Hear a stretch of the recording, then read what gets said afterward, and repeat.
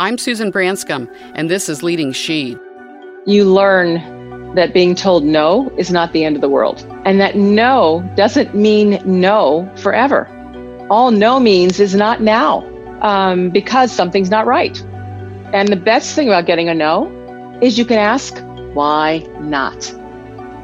Shelley Archambault is unapologetically ambitious, and her book with this title is now released. For 15 years, she worked as an executive in the male-dominated company of IBM and was the first woman of color to lead a company in the Silicon Valley. Shelley took the fledgling company MetricStream and turned it around by solving a problem while growing the company from 20 employees to over 1,000. At IBM, there was no one who looked like her, so she believed her chances of heading IBM might not work out. So she moved out to move up and be fairly compensated. She moved to Blockbuster in the 90s to a top position and doubled her income. I love this conversation with Shelley Archambault. So much good advice in this podcast. She truly passes along a lot of her Leading She wisdom. It's my pleasure today to welcome and introduce my Leading She guest, Shelley Archambault, the former CEO of MetricStream, who Reid Hoffman, the co-founder and former executive chairman of LinkedIn, describes as the woman who pulled off the most incredible Silicon Valley turnaround you've ever heard of. So welcome, Shelley. Well, thank you. It's great to be here. Yeah, thanks for being a guest. Shelley is on the boards of Nordstrom, Verizon, Roper Technologies, and Okta. She advises Royal Bank of Canada, RBC Capital Markets, as well as growing startups. She is regularly named on Who's Who lists in technology. She has been in the Wall Street Journal, Business Week, USA Today, New York Times, quoted in these publications, and the Financial Times. Shelley is author of Unapologetically Ambitious: Take Risks, Break Barriers, and Create Success on Your Own Terms, a book that will inspire you and provide the tools to enable you to fight the battles, make the trade-offs, and create the life you want. And I can't wait to get this book. Thank you. Yeah, I've got it on pre-order. It comes out in October, I believe October 6th. That's correct. Yes, great. And Sheryl Sandberg, COO of Facebook, says about the book and of Shelley, in a world that too often tells women, especially Black women, to stay small, keep quiet, and know their limits, this book says otherwise. So I can't wait to read it. I'm getting chills again. I cannot wait to read it. Anything you want to say about the book? Oh, goodness. Yes, this has been a labor of love for sure. I've always wanted to be accessible to people my whole career.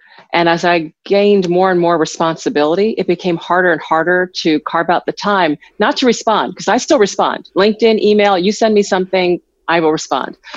But I couldn't meet with everybody. Right. And so I decided, you know what, one day I'm going to write it down.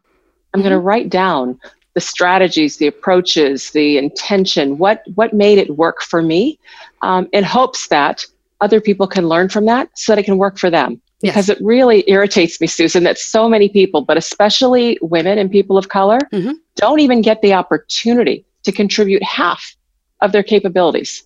I agree. And that's crazy. I agree. So anyway, I want to give them tools to help them get those opportunities. That's wonderful. And I plan on writing a book. I've been working on it for about 10 years, and I believe I'm going to call it Leading She.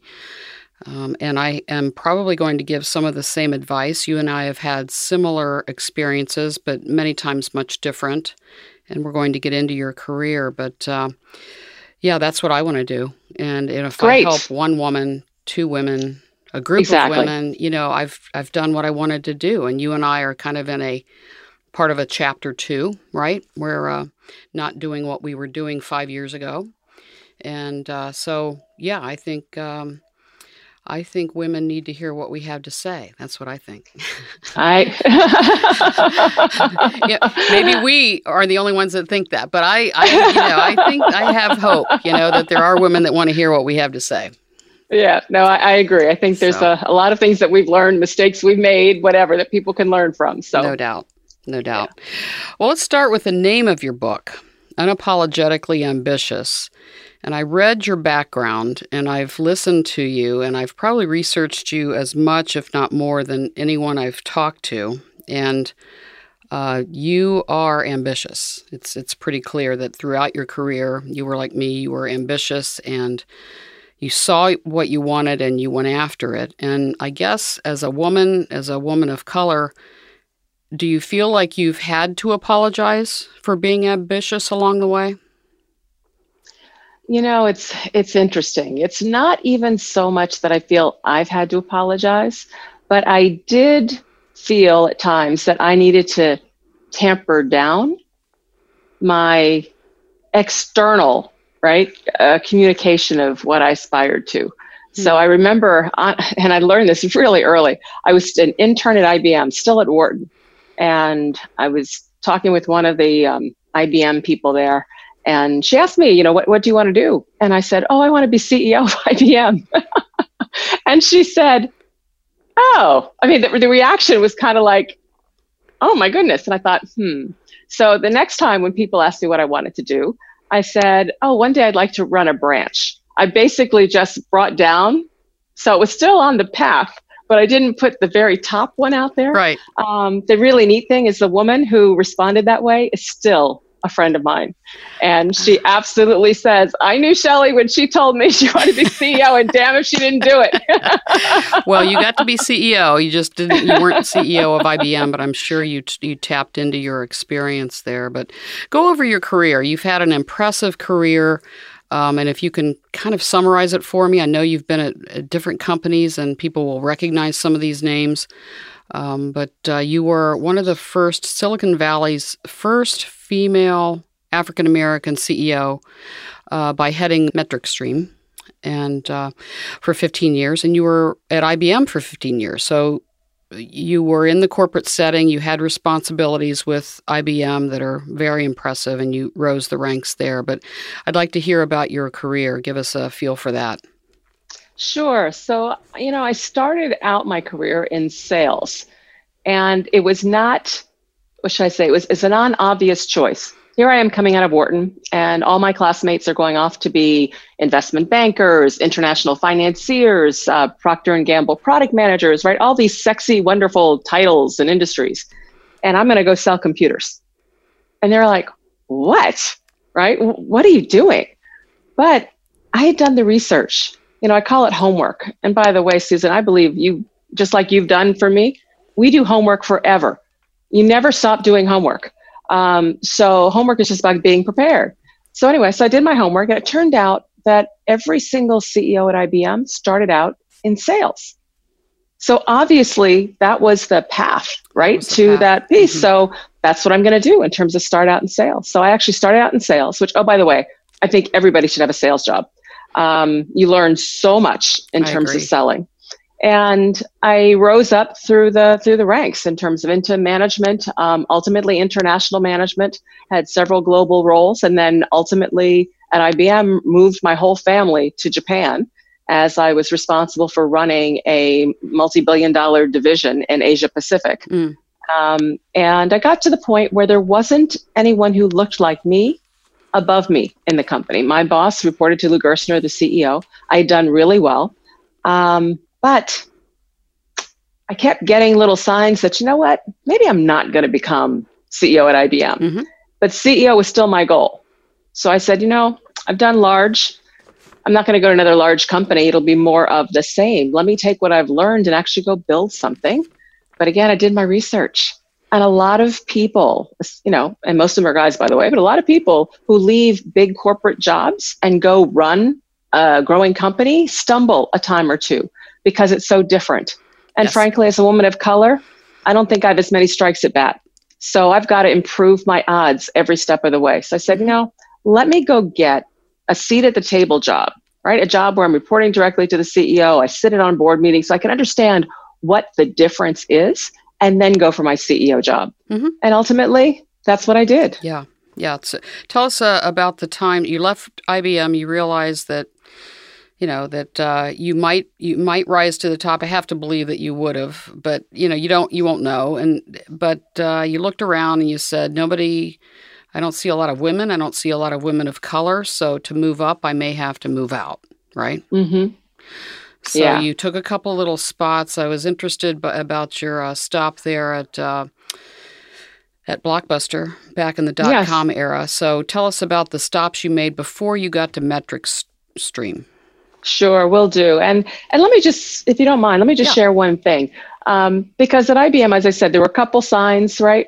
But one of the signs was I wasn't being compensated fairly. I always seemed to be paid much lower than other people who were in the job and performing not even as well as I'm performing. Yep. So, and even despite having the conversation, right, it just never seemed to connect. And I'm not a mercenary, so I was never trying to earn like the top dollar I possibly could, but I wanted to be paid fairly. My family had made my family made a lot of trade-offs to support my career. So as I started looking, Blockbuster was one that came forward. And you have to understand, this is the 90s. Blockbuster is like a behemoth at the time. And they were offering me the opportunity to build a .com, the Blockbuster.com division, which would, short term help them with advertising movies and ultimately do things like rentals online. But ultimately, they wanted it to be the platform for how they delivered things over the web, right? When all that happened, I thought, this is perfect. It's a startup, but within a big company, et cetera. And so I took that job. Now, one side note, my cash compensation doubled. Yeah, doubled. There you go. So exactly. So anyway, so I got there, and then it was an exciting time. My kids loved it because they got movies and games before anybody else did, right? So that they were like the cool kids on the block. But ultimately, it became clear that Blockbuster really didn't have the vision for the future and where it was going. So I said, I need to get myself to Silicon Valley. Mm-hmm. Silicon Valley's where things are happening, and that's where I can actually go build. I did want to ask you about Blockbuster. I know that when you went in, you realized that the vision was not there that you felt like the company needed. And so it might have been a move where you say, I'm not sure if I should have made that move. And were there any signs before you went to Blockbuster that maybe it wasn't the place for you to be? Honestly, no. There weren't signs that I saw at the time. What they said they wanted to do, et cetera, was all great. But ultimately what happened is I got to know Reed Hastings at Netflix because Netflix at the time was a fledgling startup. Yes. And, Netflix had all the technology, but they didn't have any of the relationships with the studios, right? Distribution, et cetera. Blockbuster had all the relationships with the studios, but I was building technology. So literally, Reed and team came out to Blockbuster, pitched, let's take Blockbuster.com, the brand, Netflix, the technology, put it together and go conquer the world. And my boss didn't see it. So that's when it was like, right? Time to move on. Exactly. And so that's why I went off to Silicon Valley. Okay. So you started with the company, and it had another name at the time. I wrote it down. What was the name? Zaplet? Yeah, actually, Zaplet. Actually, I had two quick stops in terms of before Zaplet. I went to a company called Northpoint. Yes. Northpoint was a telecommunications. They did DSL. When high-speed internet, if any of you used high-speed internet when it first came out, it was a DSL line. Yes. And so I ran marketing and sales for them, chief marketing officer and EVP of sales. And they were bought by Verizon.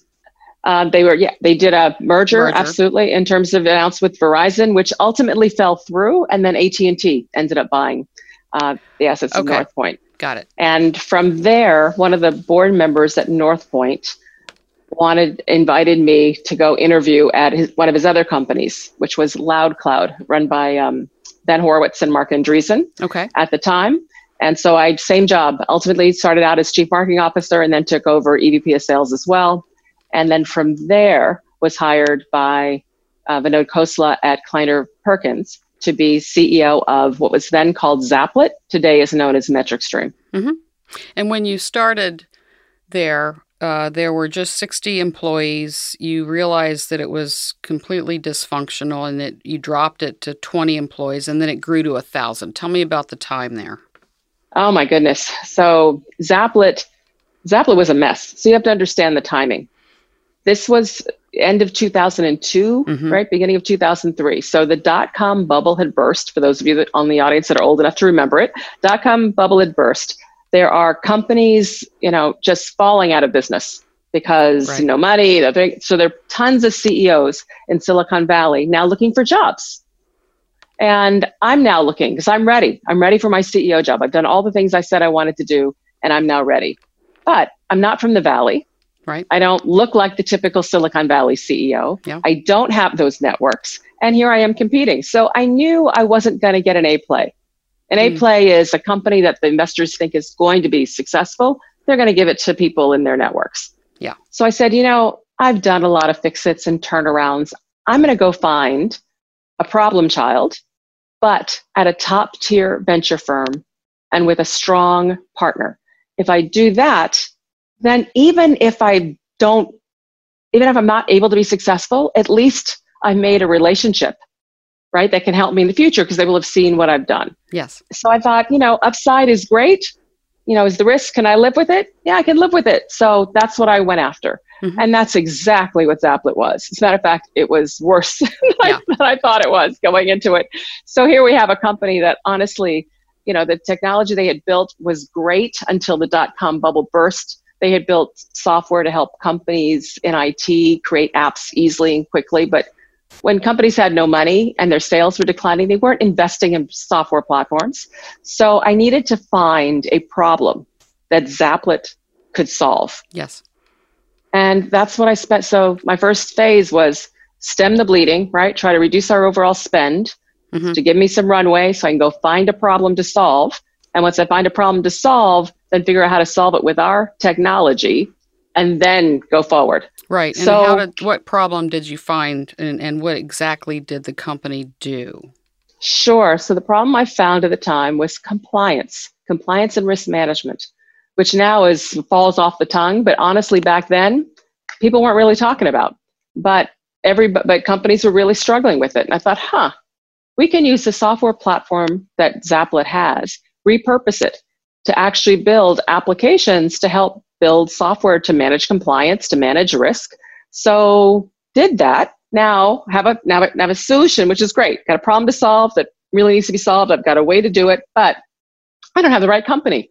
I needed, application engineers, not platform engineers. I need people who sold to business, not people who sold IT, right? It was just different. So with the help of Vinod Khosla, got introduced to MetricStream, which was a software company really in the quality management and compliance space. So similar, smaller than us. So we came together, merged the companies so we could leverage their, capabilities with Zaplet. Anyway, came out with the new MetricStream and went after what we were calling at the time comprehensive compliance and risk, really creating a new space. And we evangelized. Oh my goodness, we raised money, by the way, on that new model. So raised money and then evangelized. And we finally started to scrape and get some customers and we're seeing some momentum, talking to the analysts. And then the good news is 2008, first quarter, Gartner, which is a major industry analyst, comes out and says there is a new software category and it's called governance, risk, and compliance, and MetricStream is a leader. Good. Oh my goodness, Susan. So after all that time of evangelizing and selling and pushing, our phones are starting to ring. When you say evangelizing, you're talking about promoting, preaching, Yes. Okay. Yes, exactly so right. Selling, really, but right, hey, this selling. is a great company, but that was the tipping point for first quarter of 2008, which was probably perfect timing because, as we know, the end of 2008 was the beginning of the Great Depression. Exactly. So it was good and it was bad. So it was good that, yes, it's happening. And we said, great, we're going to invest in this momentum and we'll raise money on the growth trajectory in 2009. Well, second half of 2008 happened and wham, everything stopped. Everything stopped. Oh, and here we are like, oh my goodness, are we going to make it or are we not going to make it? Right. So it was a tough haul after that, but we buckled down and fought it through. And ultimately, MetricStream has been a leader in the governance, risk, and compliance ever since. Yeah. Year after year, we're global. They're global today with over 1,000 employees and doing very well. Good. Do you still have an ownership piece there? I do. Good. Good. I'm going to divert here a little bit and then come back to some things I want to talk about related to, gender and some of the advice you have. But I'd like to know where you grew up. Tell me all about your background, your parents, your siblings. Sure. So I'm one of four. I'm the eldest, and my parents were crazy, Susan. They had four children in less than 5 years. Oh my gosh. Boom, boom, boom, boom, boom, boom. So we grew up very close, as you can imagine, as a family, very competitive. Yeah. And my father, we moved around a lot as my father built his career. I was in 7 states before I was in high school. What did he do for a living? He worked for IBM. He started out fixing typewriters. Dad didn't have a college degree, and he started out, right at the bottom fixing typewriters, and ultimately he did well. He worked his way all the way up till he was actually in management in the service division. Wow. Now, are these the old Selectric typewriters? This was pre-Selectric when Daddy got started. Oh, wow. So manual typewriters? I don't know what they had, but it was before the Selectric came out. Okay. Wow. Okay. So, and then you are the oldest of the 4, and it must have been awfully noisy in your home with 4 kids in 5 years. So your mother? Mom was a stay-at-home mom. Okay. 4 kids, absolutely. Understood. And dad, my dad used to say, Mom was the magician. He brought home his little paycheck and she turned it into a life. Yeah. So IBM sounds like he was transferred a lot. We used to call it I've been moved. Exactly. You've heard that before. I've been moved. Yes. Yes. So I managed. Yeah. You moved a lot, and I've found that other women that I talk to on the podcast that have moved around a lot, it's has taught them to be adaptable, to go into situations and make friends, make connections, right? Exactly right. Yeah. Yeah. And you were married. You have children. Talk about that. Certainly. So I have 2 children, a daughter and a son, and 3 grandchildren, which is pretty cool. I have 2. It is pretty cool. Yes. Yeah. So, and one's in LA, one is in Tampa. The one with the 3 kids is in Tampa. I'm married. And my son is engaged, which is exciting. So, yep. And yes, I was married for over 34 years. My husband, after a long battle with cancer, passed away last year. Yeah, I knew that, and I'm sorry. It must have been pretty tough. But as you know, I've researched you, and I'm sorry that happened, and I know how tough it was. And I follow you on Twitter now and your other social media, and you said something that was profound to me, and that is, even through the grief, you decided to wake up and choose to be happy. Yes, it's a beautiful thing. Tell me about that. Yeah, I was raised, you have to understand, I was raised in the turbulent 60s. Lots going on, obviously Vietnam, women's rights, but civil rights was also very active. And for as many people that supported it, there were just as many that didn't. And, the world made it very clear to a little Black girl that, the odds just weren't in her favor. So I learned early that, and mainly because my parents are really good about saying it, and which was, you can't control what happens to you, because terrible things happen to me. As far as bullying and bullying, I got beat up, bad thing. I mean, imagine I'm in first grade, Susan, and I'm walking to school every day, and people would yell the most horrific things at me. I'm 6 years old. I mean, so started then. It was horrible. So. Were you one of the few women of color, girls? I was. Child? Yeah, this particular, this particular school and neighborhood. It was outside. We had moved to Granada Hills, outside of LA, and yes, I was the only Black girl in I might have been the school, but for sure in my grade. So yeah, it was pretty tough. And my parents, what they would say is, you can't control what happens to you, but you can control how you respond. True. And so that's, I've totally internalized that. And that's how I've tried to handle everything, because stuff happens. One of the other things that drummed into us is life is not fair. Life is So not fair. life is not fair. So don't even act like it should be. It's not. So now that's where you're starting. Now from there, what are you going to do about it? Right. So at any rate. My mother used to say, life is not a bowl of cherries. And that is true. That is true. But it is those little pieces of wisdom your parents tell you do influence, how we handle ourselves. So it sounds like your father was the role model, the executive, rose the ranks at IBM. And so do you feel like he was modeling your ambition? It's interesting. I would say yes and no. And when I say yes and no, meaning it was really both my parents, because my mother was also very ambitious. I don't equate ambition to the professional role you might hold. Ambition is all about whether or not you achieve what you aspire to, whatever that happens to be. And both my parents were ambitious. So yes, I got it from both of them. I mean, Mom, I think is a way to really, protect us and look out for us. Whenever we moved, Mom always ended up in the PTA, running the church diocese. I mean, she was, and think about it, she didn't have long to do it. We only lived places, 2 to 4 years. Right. So in that period of time, she always rose to levels of leadership in PTA and Girl Scouts and church and whatever. So she was very ambitious. She just directed it a different way. So I got it from both. Yeah, it sounds like it. It sounds like your parents were really good about raising you and your siblings as, don't be a victim. There's a lot you can't control. Just suck it up and do better. Your dad worked hard and rose the ranks. Your mother took leadership positions. So that had to influence you in terms of your career. Yep, for sure. I still remember my mother wrote in my, how you get a high school yearbook and everybody writes in it. All right. Well, I never gave it to her to write in it. But she took it and wrote something. Oh yeah, exactly. So I'm flipping through it one day and I get to the very back and Mom has written in it. And I'm going to paraphrase, but basically what she said was, hitch your wagon to a star. Even if you miss, at least you'll hit the moon. Oh, I love that. That's great. Great advice. Yeah.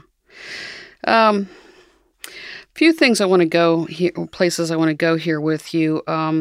You talk about when we have trouble being heard in an organization or in relationships, that we need an echo.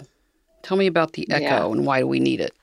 Sure. So what happens is, and I'm sure a lot of women have experienced this, you're in a meeting, you're in a group, whatever it is, you say something and, it's not really acknowledged or talked about. And then somebody else says the same thing later. Yeah. And all of a sudden it's a big discussion. And you're like, hey, wait, what's the deal? Don't you remember I said that? This comes exactly, up a lot. Yep. Exactly. Right. So, what I found is, okay, if that's happened to me in a group setting or a certain meeting, et cetera, then you can actually plan it, like in a staff meeting or meetings are going to happen. If you have a point that you want to make sure you raise, you actually ask somebody. I mean, you have relationships. Say, listen, I'm thinking about bringing up this point. What do you think of the point?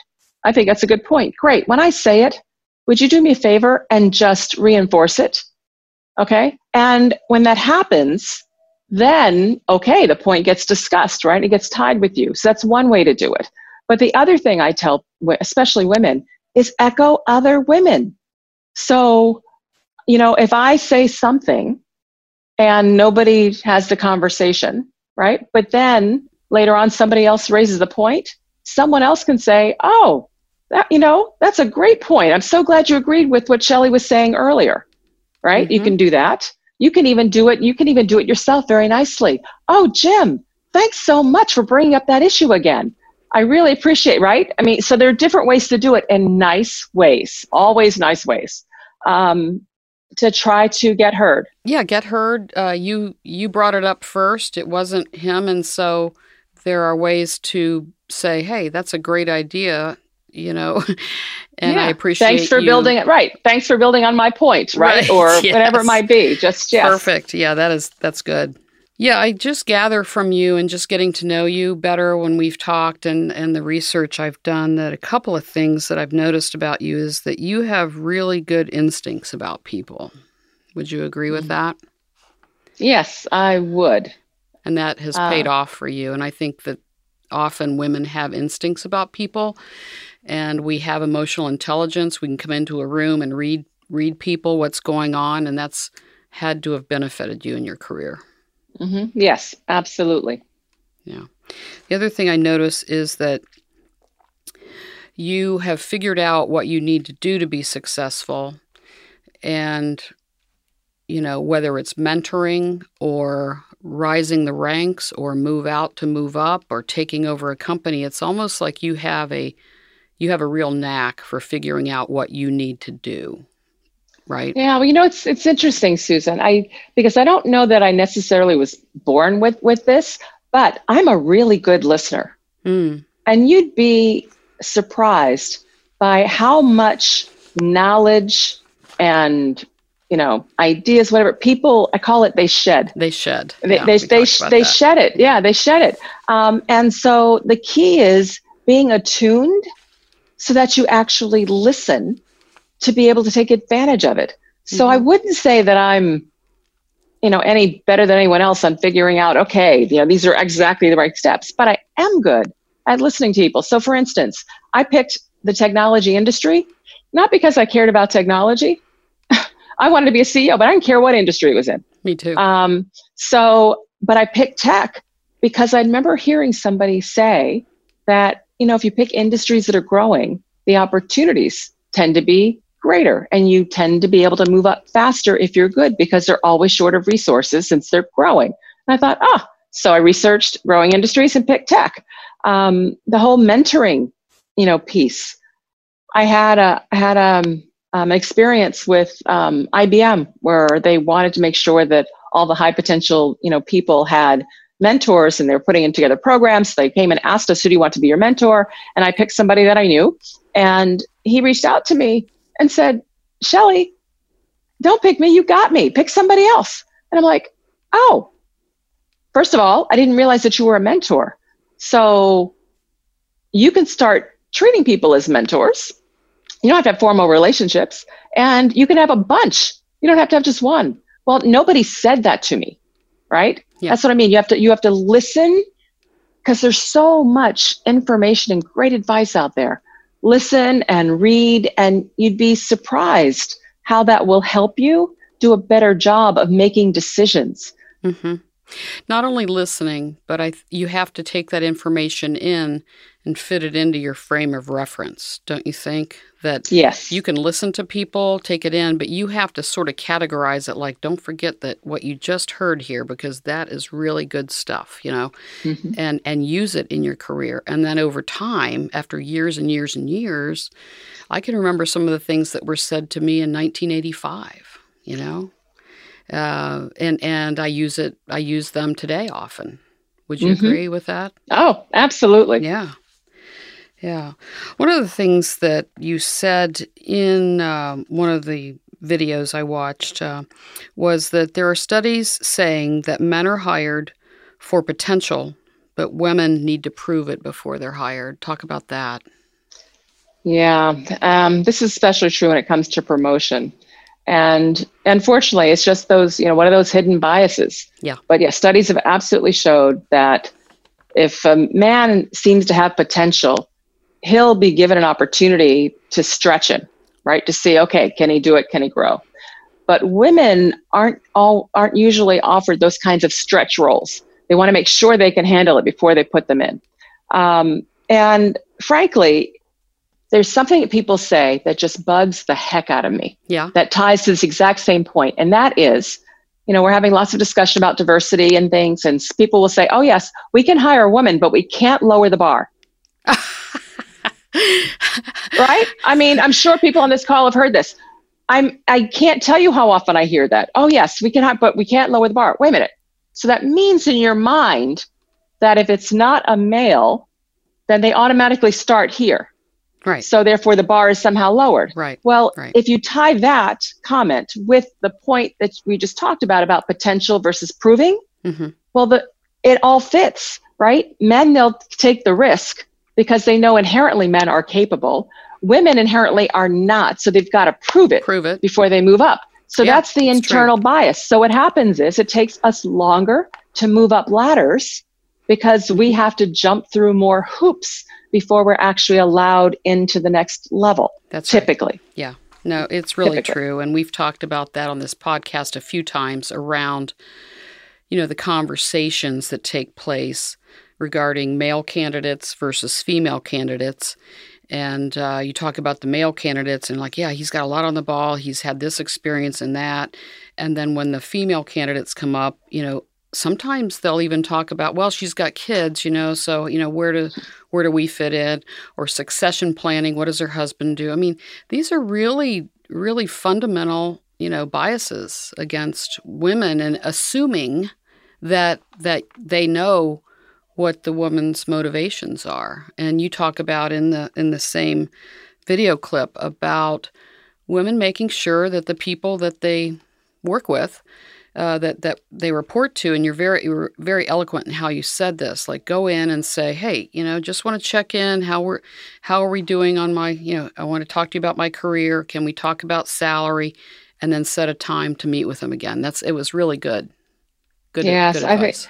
Yeah, the real key that I've found in terms of building my career is when I realized that I own my career.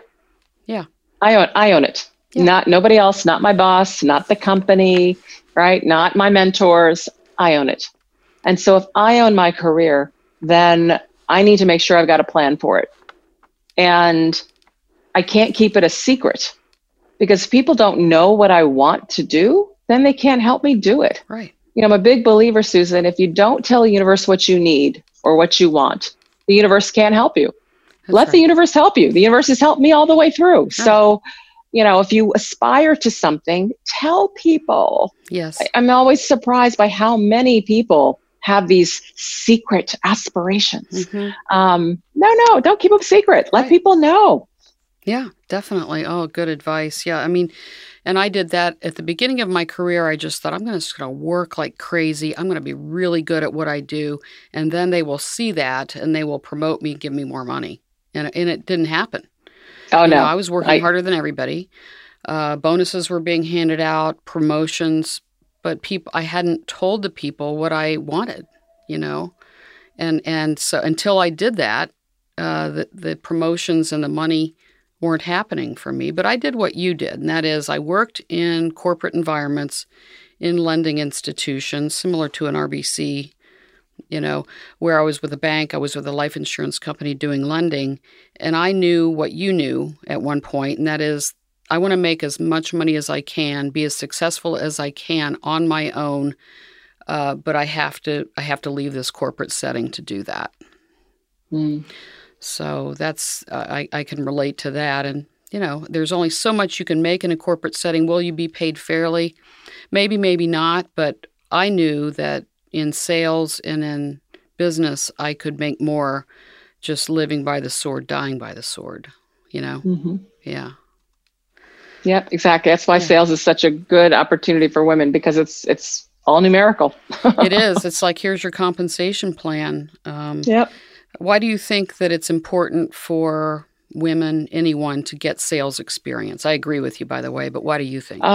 You learn so much. So first, you learn that being told no is not the end of the world. And that no doesn't mean no forever. All no means is not now, because something's not right. So, and the best thing about getting a no is you can ask, why not? Why not? So if you never ask to get the no, you can never find out why something isn't happening. And when you find out why not, now you have an action plan to go do. Fine. Right. If I don't have enough experience, or I don't have this thing, or I haven't accomplished, fine, then let me go tick, tick, tick, get those things off. So asking no. So many people are afraid to ask because they're afraid to get a no. In sales, you learn. You're going to get no's all the time. You better keep asking or you're not going to get a yes. People don't call you back, right? Yep, absolutely. All those things. And second, probably most important, is you learn how to qualify. And I found that qualifying really helps when it comes to managing your career. You want to get promoted, right? You want to get a new opportunity. You have a conversation and they say, oh, you know, you're not ready for that yet. Okay, what do I need to do to be ready? All right, now you ask the questions. Fine. Take down your little notes and you say, okay, so if I do this and I do this and I do this, then will I be ready? Yes, you'll be ready. Great. Now I make sure I do my checkpoints every few months.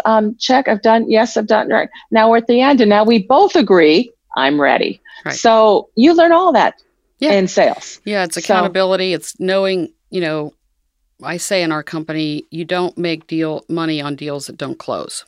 Let's start with that. So, and that's the qualifying part you're talking about, and that is identify time wasters, identify the deals that are most likely to happen, and sometimes I think they're going to happen and other people don't, but I have a pretty good feel that it will, and I'll just keep jumping over obstacles until we get there. So, yeah, just really being in tune with where you should be spending your time based on how you want to be successful, right? Exactly. Yeah. We talked about the imposter syndrome, and then we talked about faking it till you make it. And I kind of think of those two things as different. The imposter syndrome, and you can talk about what you think, but I think there were times in my career where I was qualified, I had the experience, I had the knowledge, I had the intelligence to do the job. But there were parts of my career where I felt like, wow, I'm really intimidated by all of these people. I hope they don't figure out that I don't know what I'm doing. To me, that's the imposter syndrome, which isn't true. I do know what I'm doing and I'm ready, but the environment, the dynamics of where I am is, it's telling me that I'm not, that maybe I am a fraud. You know what I mean? Does that make Absolutely. sense? No. Okay. Yeah, absolutely. And I define imposter syndrome the exact same way. The way I link fake it till you make it is that's in essence what I do to overcome it. Okay. So I'm feeling like, okay, right? Everybody's going to figure out that I don't really belong or whatever it might be, all those feelings we get. So I'm like, all right, you have to act the part. Yeah.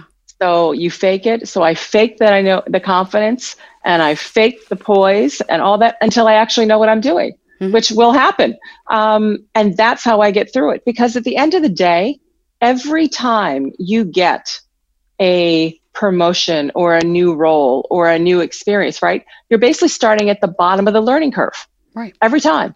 So it's perfectly normal for everybody to feel. And by the way, imposter syndrome is not just women. Men feel it too. Yes. Everybody feels this way.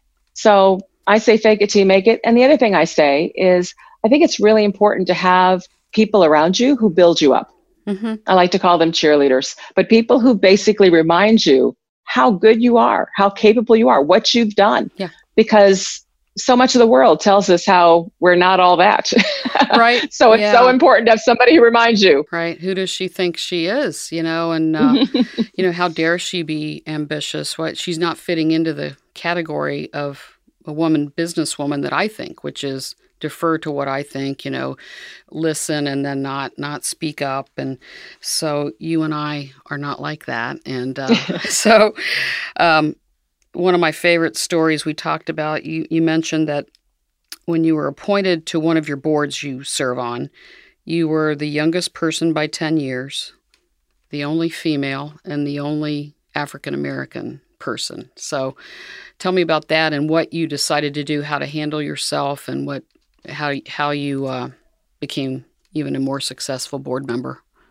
Yeah, that was actually my first board. So that's Arbitron. I'm not on that anymore. Right. But that one was a wonderful actually experience. I learned so much and it was such a great board. But I learned a number of things. So one was this whole thing about echoing. I definitely use that to be able to initially be heard. And I also, learned that, back to the fake it till you make it. I'm sitting in the boardroom and they've decided they're going to do a Chairman's Cup golf outing every year the day before our strategic offsite. Okay. Yeah. And so the chairman's like, how does this sound? I was like, good, it sounds good. So, okay. So we went around them and says, everybody in?